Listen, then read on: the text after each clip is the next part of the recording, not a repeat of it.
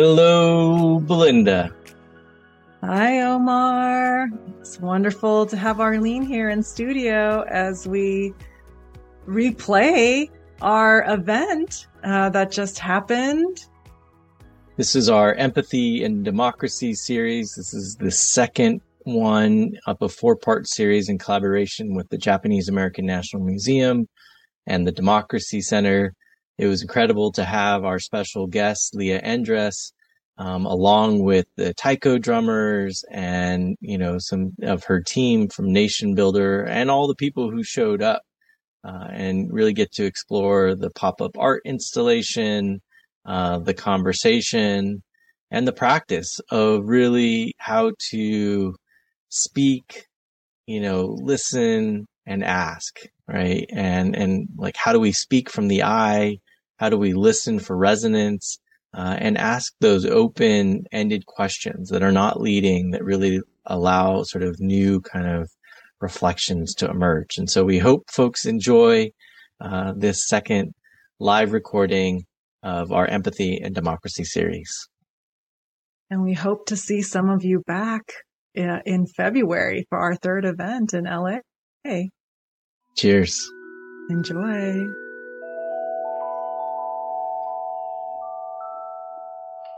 My name is Jim Herr. I'm the director of the National Center for the Preservation of Democracy here at the Japanese American National Museum. And it's my pleasure to welcome you to our second edition of the Empathy and Democracy podcast with our friends from Gratitude Blooming. Give them a nice round of applause. I've gotten to become very close to this team, although I've known Omar for probably, 15, 20 years now.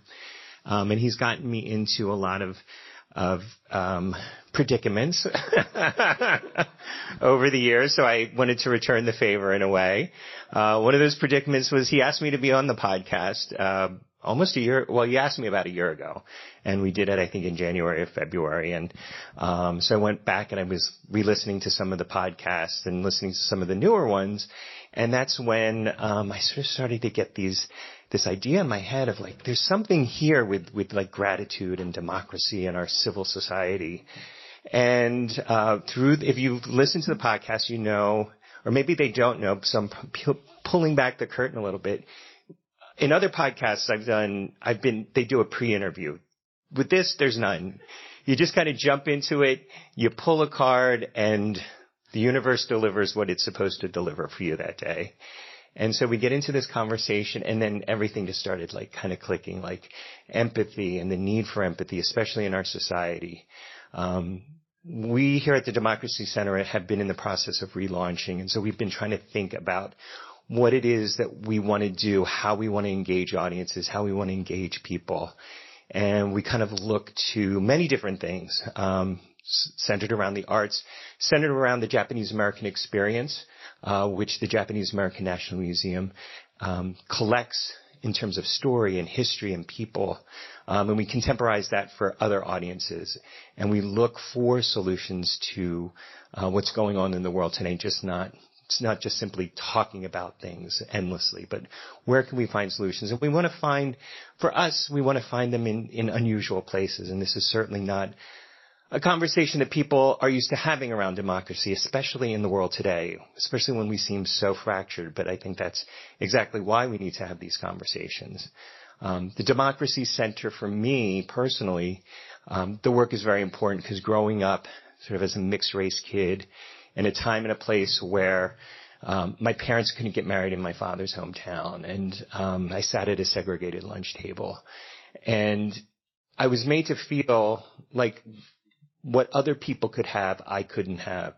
A career in government, a career in politics was just something that I was discouraged from because I wasn't white or I wasn't white enough. And so I don't want any kid anywhere to ever think that they don't have that possibility in their lives. Not any person. And that we should all understand that no matter what we look like or where we come from, who we worship, who we love, what our economic status is or what our immigration status is in this society, in this country, we all have rights and responsibilities to make sure that democracy endures.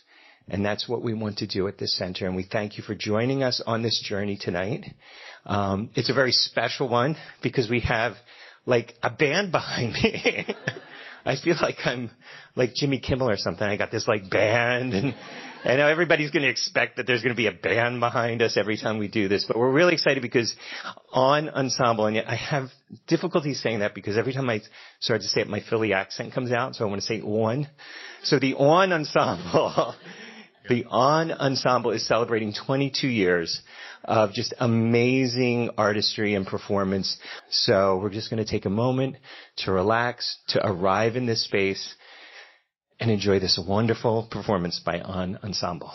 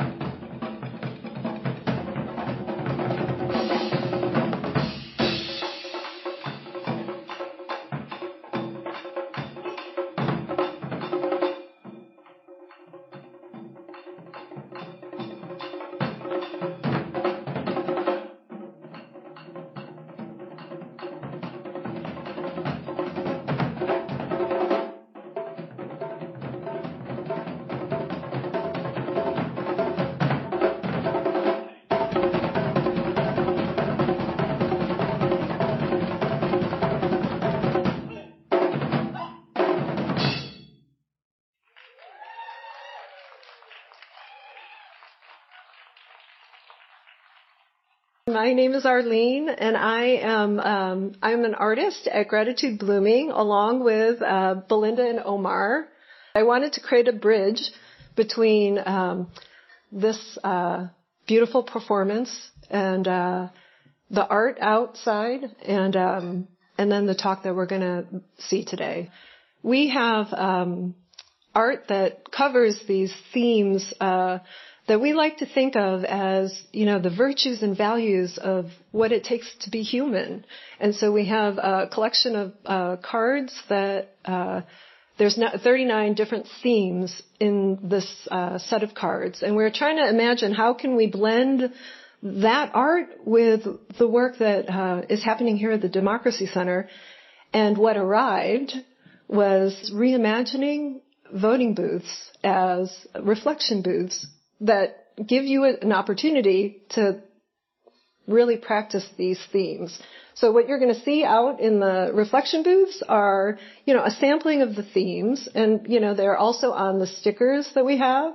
And we created these as almost like badges about how are you going to show up for democracy? How are you going to show up in your life? And so we hope that you'll choose one and wear it and have conversations with each other about them. Arlene has just shared the intention of this beautiful art experience that you all entered into. And we felt this music, this energy of the drums helping to clear the space in our hearts to be available for the discovery that can come from discomfort. So just take a moment to just breathe into that, just being present in our bodies in this moment, just clearing space for discovery. What can come from being with the unexpected of the moment? I know we didn't expect this live podcast to emerge from Arlene's 100 days of illustrating these plants that they then became 39 themes in this physical card deck that now became a podcast. And I'm going to invite our dear friend Omar here to come and connect with Leah. So the two of them are going to have a conversation about democracy and what is that practice. And I would love for the two of you to share what value from the Garland of Fearless Gratitude did you pick as the beginning of this conversation? I picked trust, which I just felt like I really needed walking in here, and it leapt off the page. And I have to say, it's embracing the unexpected. The drumming, I'm still like, what just happened to me? The second it started, I felt like it hit my heart in this very intense way. And I was like, I might start crying, which is an interesting way to start this experience. So I'm just naming that in terms of trust. I'm rolling with it because it's still very present for me. Well, I picked mystery, and it was not coordinated with Belinda. And I think I've been doing a series right now with this guy named Bayo Okomalafe, and it's called Dancing with Mountains. And he invites us in this moment to sit with the cracks. Oftentimes we want to jump to conclusions. We want to find solutions. And his invitation is just sit with the cracks and be present. And so to me, the cracks are the unknown, and not rush to fill them up. Because sometimes when we fill things up, we don't actually leave room for something new to emerge. And I think in some ways, why are we having these conversations is that we want new things to emerge. We've done the old ways many times now. And I think Jim, in inviting us to be a part of this conversation, he's inviting us to participate in a particular way, right? He's inviting us to participate not just in a conversation, but through art in particular. And I think that's really the bridge for this conversation around empathy and democracy, is how can art express what we don't quite yet know? Like, part of what I love about poetry is there's lots of gaps in it. There's lots of cracks, and it leaves room for us to find our own interpretation and to find our own ways forward. And so I'll accept Arlene's invitation to read the poem. And really, I think it was Arlene, as we were talking about the pop-up art installation, and I was like sharing some ideas. She's like, Omar, it sounds like you have a lot of ideas. Why? Leah knows this as well. Why don't you take some time to sort of think about it? And so instead of using my normal sort of like very analytical part of my brain, my sort of strategy side, I was like, let me write a poem and sort of see what wants to emerge. So the poem is called The Plant is Present. And I'll read it twice. Here we are, lost in the wild of climate and inequality, trying to reconnect to our humanity. Maybe in the flower petal we can see our hearts. Maybe in the pollen we can smell our soul attracting. The plant is present. Here, watching, listening, growing, breathing, still. Imagine flowers in voting booths, growing out of composted constitutions, checking the box to our humanity. Just one more time. Here we are, lost in the wild of climate and inequality, trying to reconnect to our humanity. Maybe in the flower petal we can see our hearts. Maybe in the pollen we can smell our soul attracting. The plant is present. Here, watching, listening, growing, breathing, still. Imagine flowers in voting booths, growing out of composted constitutions, checking the box to our humanity.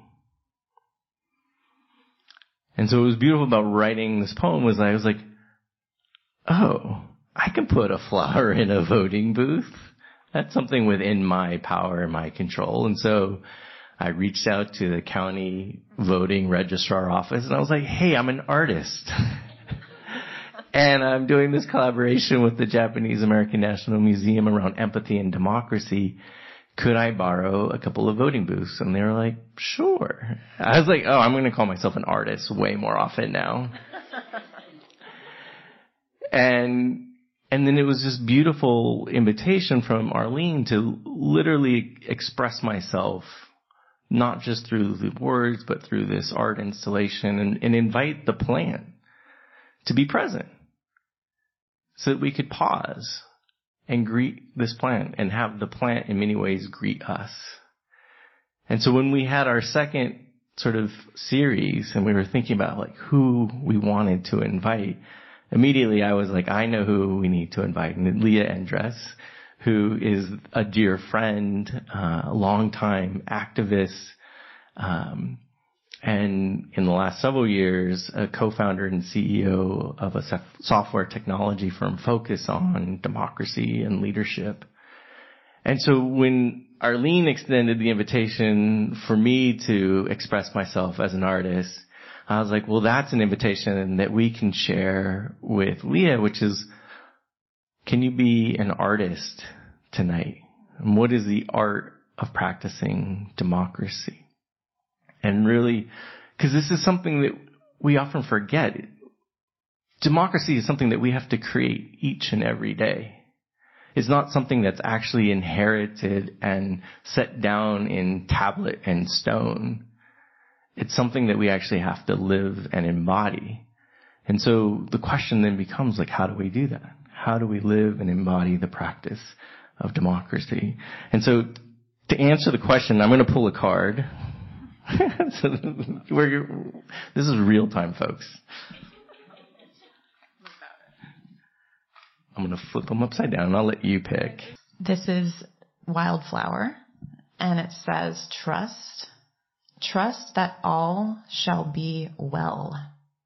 Can you allow space for resolutions to emerge even in difficult situations? Trust that all shall be well. Can you allow space for resolutions to emerge even in difficult situations? Yeah, that's my truth. And it's really muscular and challenging to do that. It's not easy to trust. I would love for you to also define like what is democracy from your perspective? And you run a technology company that's not just here in the U.S., it's worldwide. It's presidential campaigns have been led on it around the world. And so it really, technology is this new and very growing tool. But it's a tool. Like, I think the way I talk about technology sometimes, it's like how I imagine early humans were with fire. Like, oh, fire, very cool. And then they like burn down a forest. Like, oh, I just need a small fire to cook a meal, right? We're like, ooh, technology, cool. And then we burn down democracy. And we're like, actually, no, we just need a little bit of technology or something for us to solve our problems. I had this opportunity to collaborate with Jim Gilliam, who's our founder, my co-founder, and a brilliant technologist. And he was an engineer and really gifted. And so we joined forces, to build a company and an organization. And for me, it was really about answering the question, like, how do you scale equipping people? Because for me, I was sort of used to traveling and being in different spaces and trying to equip in whatever way I could be helpful, folks on the ground, wherever they might be. And this idea of marrying educational infrastructure and practice alongside technological infrastructure was really compelling to me.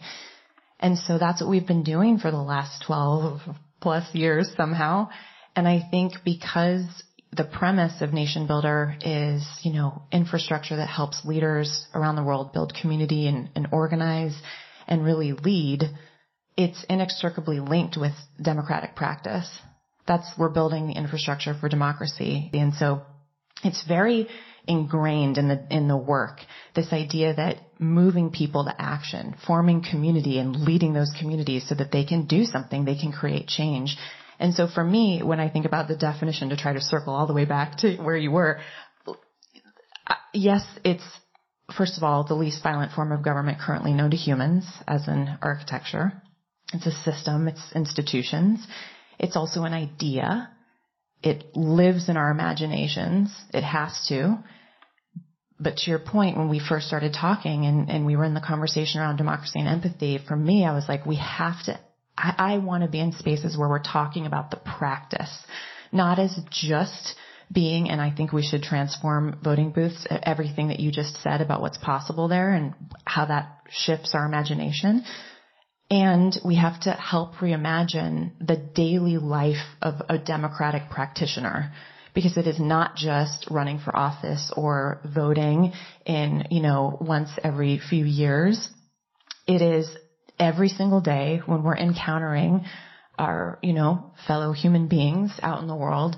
It's the choices that we make about how to engage with them in a pluralistic democratic society. And I think one thing I'll say briefly is that, it can seem far away, like this, if you want to frame it as a fight between democracies and authoritarianism, it can seem far away, but the data is really clear about what happens when citizens practice, like when we're engaged and participating and doing our thing and building communities and showing up. It can actually turn the tide in countries that have slid into authoritarianism. That's the thing that helps them come back and be considered democracies. When institutions fail, it's actually civil society that can pull countries back from having slid into authoritarianism. That's extraordinary. We have so much power. I'm curious about, because when things fail, right, you talk about what's slipping into sort of authoritarianism or what have you. Oftentimes it's power, right, and fear. Absolutely. Right? And I think part of what I've come to appreciate about the practice of gratitude is when I first started with gratitude, it was like pause, notice something good. And that really just on my own personal, as a founder and entrepreneur as well, like you have a go sort of mindset, and just pausing and noticing good was like, oh, I can actually be a little bit more patient. I can be a little bit more kind. And as my practice of gratitude has deepened, my definition of gratitude has evolved. So at first it was sort of like pause, make good visible. And then it was like, oh, okay, I'm actually making a lot of things invisible, right? Because what we make invisible, we take for granted. And so then my practice was like, oh, fearless gratitude, and this is why we have the Fearless Gratitude Garden here, is really the practice of becoming aware of what am I making visible and what I'm making invisible. And not judging it as good or bad. It's just, this is maybe where a little bit of my fear is hiding. And how do I sort of bring that in the shadow into the light? And my definition of gratitude then evolved, because this isn't just really about the practice of making good visible. This is really about the practice of noticing with my heart. How do we do that? How do we notice with our hearts when we see what's happening around the world right now, where there is violence, there is sort of this desire to react with violence, right? When we talked this morning, you said something about, I just feel afraid. Mm-hmm. So how do we pause just to notice our emotions, and what is that sort of experience like for you?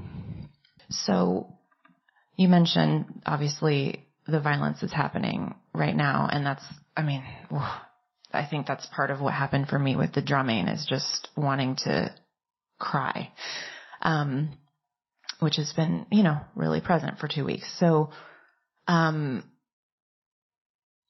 the thing that I think is so important for us to hold collectively is that human beings will not endorse or advocate for violence against another group until they have dehumanized that group. Dehumanization is a prerequisite for violence. Because if we're going to be in spaces, many of which are fraught and really difficult to navigate, one of the most important things we can do is, in order to hopefully honor someone else's humanity, is honor our own. And so that pause that you're talking about, that muscle to be able to say, what just happened for me? What am I experiencing right now? I think that first, it's hard to listen. It's hard to ask good questions. It's hard to even speak authentically if we're first not present with what's going on for us.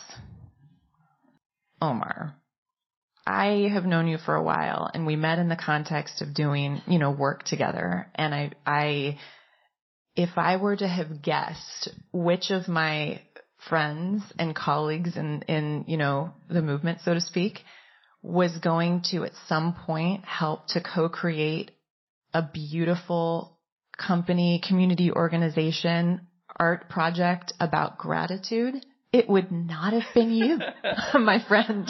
I think the reason being, right, is that you were really focused on what I would consider like the headspace. Like, you were deeply gifted at strategy, very incisive. There was sometimes an edge to that incisiveness that was both clarifying and like sharp.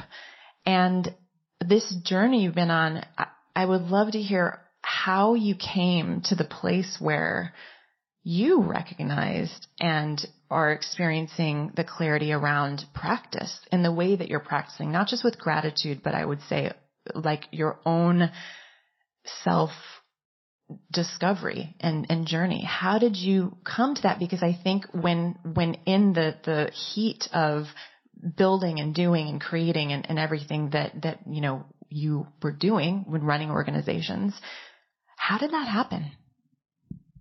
Well, when you hit your head against the wall enough times, you realize like, this wall's not moving. And I was accomplishing things in the external world that we're supposed to, the right schools, the right jobs, the right titles. But I wasn't the human being that I wanted to be. I wasn't the dad that I wanted to be. I wasn't the husband that I wanted to be. I wasn't the leader that I wanted to be. And so I felt like something had to shift. And so for me, it was like, I'm willing to walk away, and I did, from a lot of those things. There's a great book by the columnist David Brooks called Second Mountains. And so I was on the top of a mountain, and I was like, well, this isn't as cool as everybody said it was going to be. And so I decided to walk down, and that practice was a practice, right? And it's like, what is it that you can do? And just for anybody who is into habits, reminders, routine, rewards, like what are those things that you can do each and every day? It was my 49th birthday, a couple months ago, and I saw this mural on the wall, and it said, dream, believe, achieve. And I was like, well, that feels very familiar. I've done that a lot in my life. But in this stage of my life, I want to do it differently. And two things came to me. One was, what's it look like to dream beyond what I can achieve? And then second was, what's it look like to dream, believe, receive? To move from a place of achievement and into a place of receiving, because you trust that word that you picked. You trust in the abundance of the universe. The scarcity is a mindset, right? Not enough. I'm not enough. Never enough. Who's good enough? We dehumanize ourselves oftentimes more than we dehumanize others. And so what does it look like to live with that compassion and to live with the shadows that we each hold and to be like, hey, that's part of my beauty too, though, right? If I could like wave a magic wand, right, of moving from this illusion of separation, right? Like this is why nature is so important to the gratitude blooming work, because it reminds us that everything is interconnected, right? And that we're not alone. Like that's the big myth, is that we're alone and separate in our either suffering or in our joy or our accomplishments. And when we sort of then all of a sudden, we were just in Guatemala and we had an opportunity to stay with this Mayan family, and the host mother started talking about Mayan cosmology. And she said, we believe in harmony. Everything is connected. So if the water is clean, then I am clean. If the trees are healthy, then we're healthy. And so the great myth of humanization and dehumanization is that we are separate. And when we realize that we harm someone else, we're harming ourselves, right? That's, to me, is that constant sort of reminder of like, I am in community. I am part of something greater than myself. That's what gratitude is. Like gratitude is that constant reminder that I am part of something bigger than myself. If we just ask someone a question that's ideally open-ended, like a how or a what question, then, you shared, and then the ideal situation is that there's someone on the receiving end who's basically just saying, tell me more. And we just got to hear beautiful wisdom from you. And I think that's the dream, right? Is that together we can create that space for each other to feel heard. I don't know how many of you feel like you could remember the last time that you were truly heard. Not just like listened to kind of, where someone's then maybe trying to solve the problem with you or for you, or flips it back to them and makes it about themselves, or, tells you it's going to be fine or whatever. But actually, there's a lot of power in just asking a question that you don't know the answer to or have any judgment on what the person's going to say, and make it really open, and then listening to them. And, you can do that. Obviously, we do that through our body language. And, like it sounds like you had a really clear moment in your journey where you were like, I'm not the, partner, father, leader that I want to be, and I'm going to do something about it. That reminder is that we can do something about it, right? Like we can actually you are helping to build a company and a culture just unto nation builder, right? That is practicing to speaking from I statements, right? Listening with that sort of empathy, asking questions that are open-ended, not where you're trying to lead someone to the answer that you think is necessary for them. I don't know if y'all noticed this, but I did a thing, which was I just reflected back to Omar something he said earlier and used the sentence stem, it sounds like this, and then he was able to keep talking. So we're going to try that on as well as we get into this with some of those like sentence stems that can just really help create space for folks.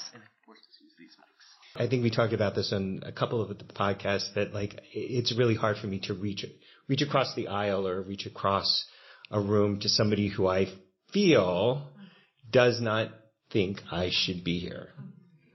So how, using the tools that you use, how would you go about doing that? Or how can I begin that process of reaching out? That's a deep one to start with, just to say. I mean, my first response is like, you don't have to do anything you don't want to do. You know what I mean? So like, if that's genuinely you're moved to do that and to have that conversation, that's a beautiful thing. And also we have to trust our own timing. So it may not be that moment, If it is, the thing I think that's beautiful about the open-ended question vibe is that it's just about curiosity. So for example, if you're with somebody that you deeply disagree with, showing up with like, tell me more. Like, how did you get there? What's your journey been like that has you sitting here? Just that openness. And just for like pro tip, any question that we ask that starts with is, are, do, or did, like, did you, blah, blah, blah, do you, this is, it's a yes or no answer. So like, do you agree with so-and-so, And so if you're genuinely sitting in a place of inquiry and you like want to have that conversation with that person, and again, like honor your own, like if you really want to, then that place of curiosity and asking how they got where they got, or what happened in their journey such that they're there, or anything, how vibes. Who hurt you in life? Whatever's coming through. I will say too, like just for on the tactical, like technically why is also an open-ended question. It's just we get a lot of whys, and so people sometimes feel, put on the spot or defensive. Yeah, they can feel really defensive. That was a great question. Oh, thank you. The premise of democracy and that the democratic practice is like we're all here. We're all here. So if we're all here, then we have to pull each other closer, because the only other thing is we're pushing each other away further and further into the margins or into the however you want to articulate that. And so like the hope is, what does it take to pull each other closer? And the first thing is to acknowledge, like, I don't want to be around those people. You know what I mean? Like, no, thank you. And I don't want to be in the same space, especially if we feel afraid or we feel like they don't want us, what you just named. So, well, I think it was from the podcast with Simon Sinek where some of this really germinated, this idea of in a democracy, we're all supposed to move together. And yet right now it feels like we're just very willing to leave people behind so that I can get where I want to go. 100%. And can I just say, like, that's my fear when Omar and I were talking about this earlier, because that's where a lot of, extremism, particularly political extremism and radicalization happens. And so it can literally be the difference between someone going down a rabbit hole and we can't like get to them, and our ability to invite. And it takes a lot to do that. And we have to like check what it works for us in that moment, if that's even possible. And, also be in communication with our community and being like, I am not there right now. Someone else needs to do that. So, but that motion, I don't know another way. Like if I knew another way, I'd be like, cool. Let's do that. But I don't know another way, cause like when we throw people away, there's no way. Thank you, Leah and Jim, for modeling the discovery that can come from the discomfort of, not knowing what's going to emerge in the moment of a question. And so now what we're going to do is actually really practice being present for each other. Like, how can we really listen to the people that are next to us? And many of us are coming with people that we already know. So our hope is that you can discover something new about each other just by listening in this new way. This conversation is particularly important. For me, I steward land in a rural area in Northern California where I constantly feel like I'm out of place. And it's been really interesting to humanize people who I politically strongly disagree with, but they're like my plumber, they're my contractor, and so this is very real to me, right, in the life that I live. And many of us are coming with people that we know well. And so this feels, safer. And, this is an invitation to practice with people that you're close with to eventually, take another step. Someone that you might not feel comfortable with, how can you listen to their human experience in this new way? So this is really the invitation to practice in this safe space, and then to try this with someone on the street or someone that, you're like, oh, they kind of get on my nerves. How can I listen to them differently and see what happens? So this is the invitation for now and beyond. And just to plant a seed, just connecting with this theme of fearless gratitude. You have 10 themes in your packet, and I invite you to start the conversation with another person by just sharing, the card that resonates with you. And as the person that's listening, really hear the person that's speaking and ask an open-ended question related to what they're saying, and notice what comes up when you hear that response from asking a question that you don't really have the answer to, as a form of being present and seeing each other in a new way. Hello, I'm Saoirse. I feel like I kind of had a little bit of a leg up because I work at Nation Builder and we practice this every day. But I picked vulnerability as the card. And in the conversation, it was really helpful to reflect back on when I feel safe being vulnerable and when I don't, and how that shows up in workspaces and non-workspaces, because I was in conversation with one of my colleagues. So yeah, thank you. I'm Sultry. I'm an avid Gratitude Blooming fan and practitioner for the last 4 years now. So I also got vulnerability. So you made me courageous in sharing once I heard yours. But it felt like a conversation where we weren't thinking about what we had to say next or how we could be of support. It didn't feel performative. It felt like we were both very present, and I felt seen and heard. So thank you. And I see you. Hi, I'm Kim. I was in a work conversation. I work in philanthropy, and I was in a work conversation where I was pushing for the idea that a couple of set of grants needed to really focus on Black students, and got a little bit of pushback and walked out of the conversation not certain whether I had been heard at all. And then the next day we walked into a staff meeting, and the leader of our team walked in and said, I have slept on it, and this is what we're doing. We're going to go forward on this and center Black students, which was great. And part of what made it feel heard was it wasn't just a platitude sandwich. It was here's the word, the road forward with action.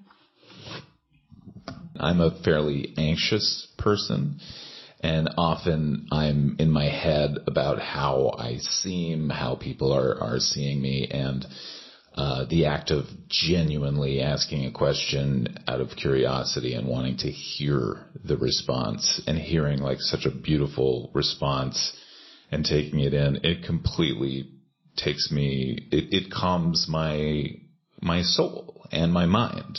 And so it's a nice reminder to truly listen to someone else, because it is calming for one's anxiety. I'm Jennifer, and I was in a work training recently, and they said that when folks are listening, generally the natural things we tend to do is we tend to first listen for similarities, like something that vibes with something that we know. Or we listen to try to prepare ourselves for what we're going to say, and that there is something called transformative listening, where you really just kind of absorb what the person is saying and you try to be ultra super present. And that's essentially what I tried to do in speaking with Gail, who I adore, to just make sure, even though I heard some things and I was like, oh, I recognize that. I know somebody who did that too. I didn't. But to just sort of let me just hear and be present and just take in everything that she says. I love the fearlessness in the room. Yes. So I got the card growth, and for me at least, growth connects a lot to learning. And last year I had a teacher my English teacher, who I did not agree with on a lot of things. But no matter what I said in class or how our opinions differed, I always felt like he listened and was open to new ideas, which I think is really important and helpful, especially from an educational standpoint. And I was talking to him recently, and he was saying, "Oh, I like how you add your characters," because I'm writing a short story, and how their personalities help round them, but also cause problems for them in a person.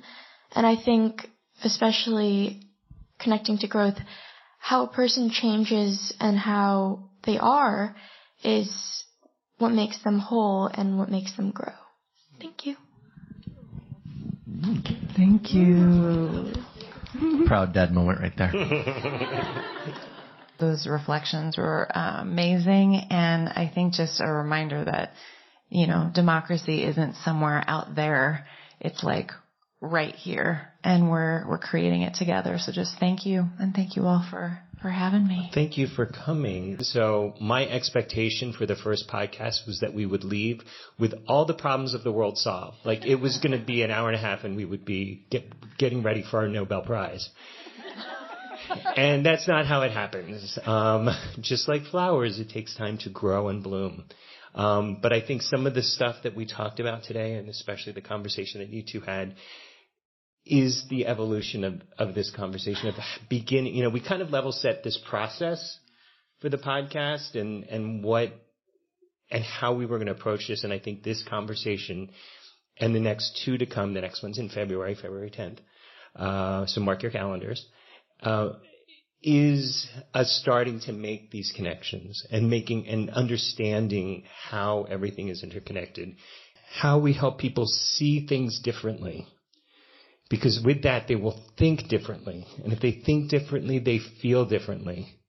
And when they feel differently, they will act differently. And I think that's what we're trying to do. That's what we're trying to get to. If you've enjoyed this conversation, please tell your friends, your family. Look for us on social media. Democracy at JANM is the Democracy Center's Instagram, and I think across all of our social platforms. Shoji, do you want to introduce everybody real quick? Because I don't think we had a chance to do that. Yeah. To my right, we have Ann Hunter Ishikawa on vibraphone, Abe Lagrimas Jr. on ukulele, Masato Baba on fue. And then this is Sumie Kaneko, all the way from New York. She will be singing and playing this beautiful instrument here. This is called the koto.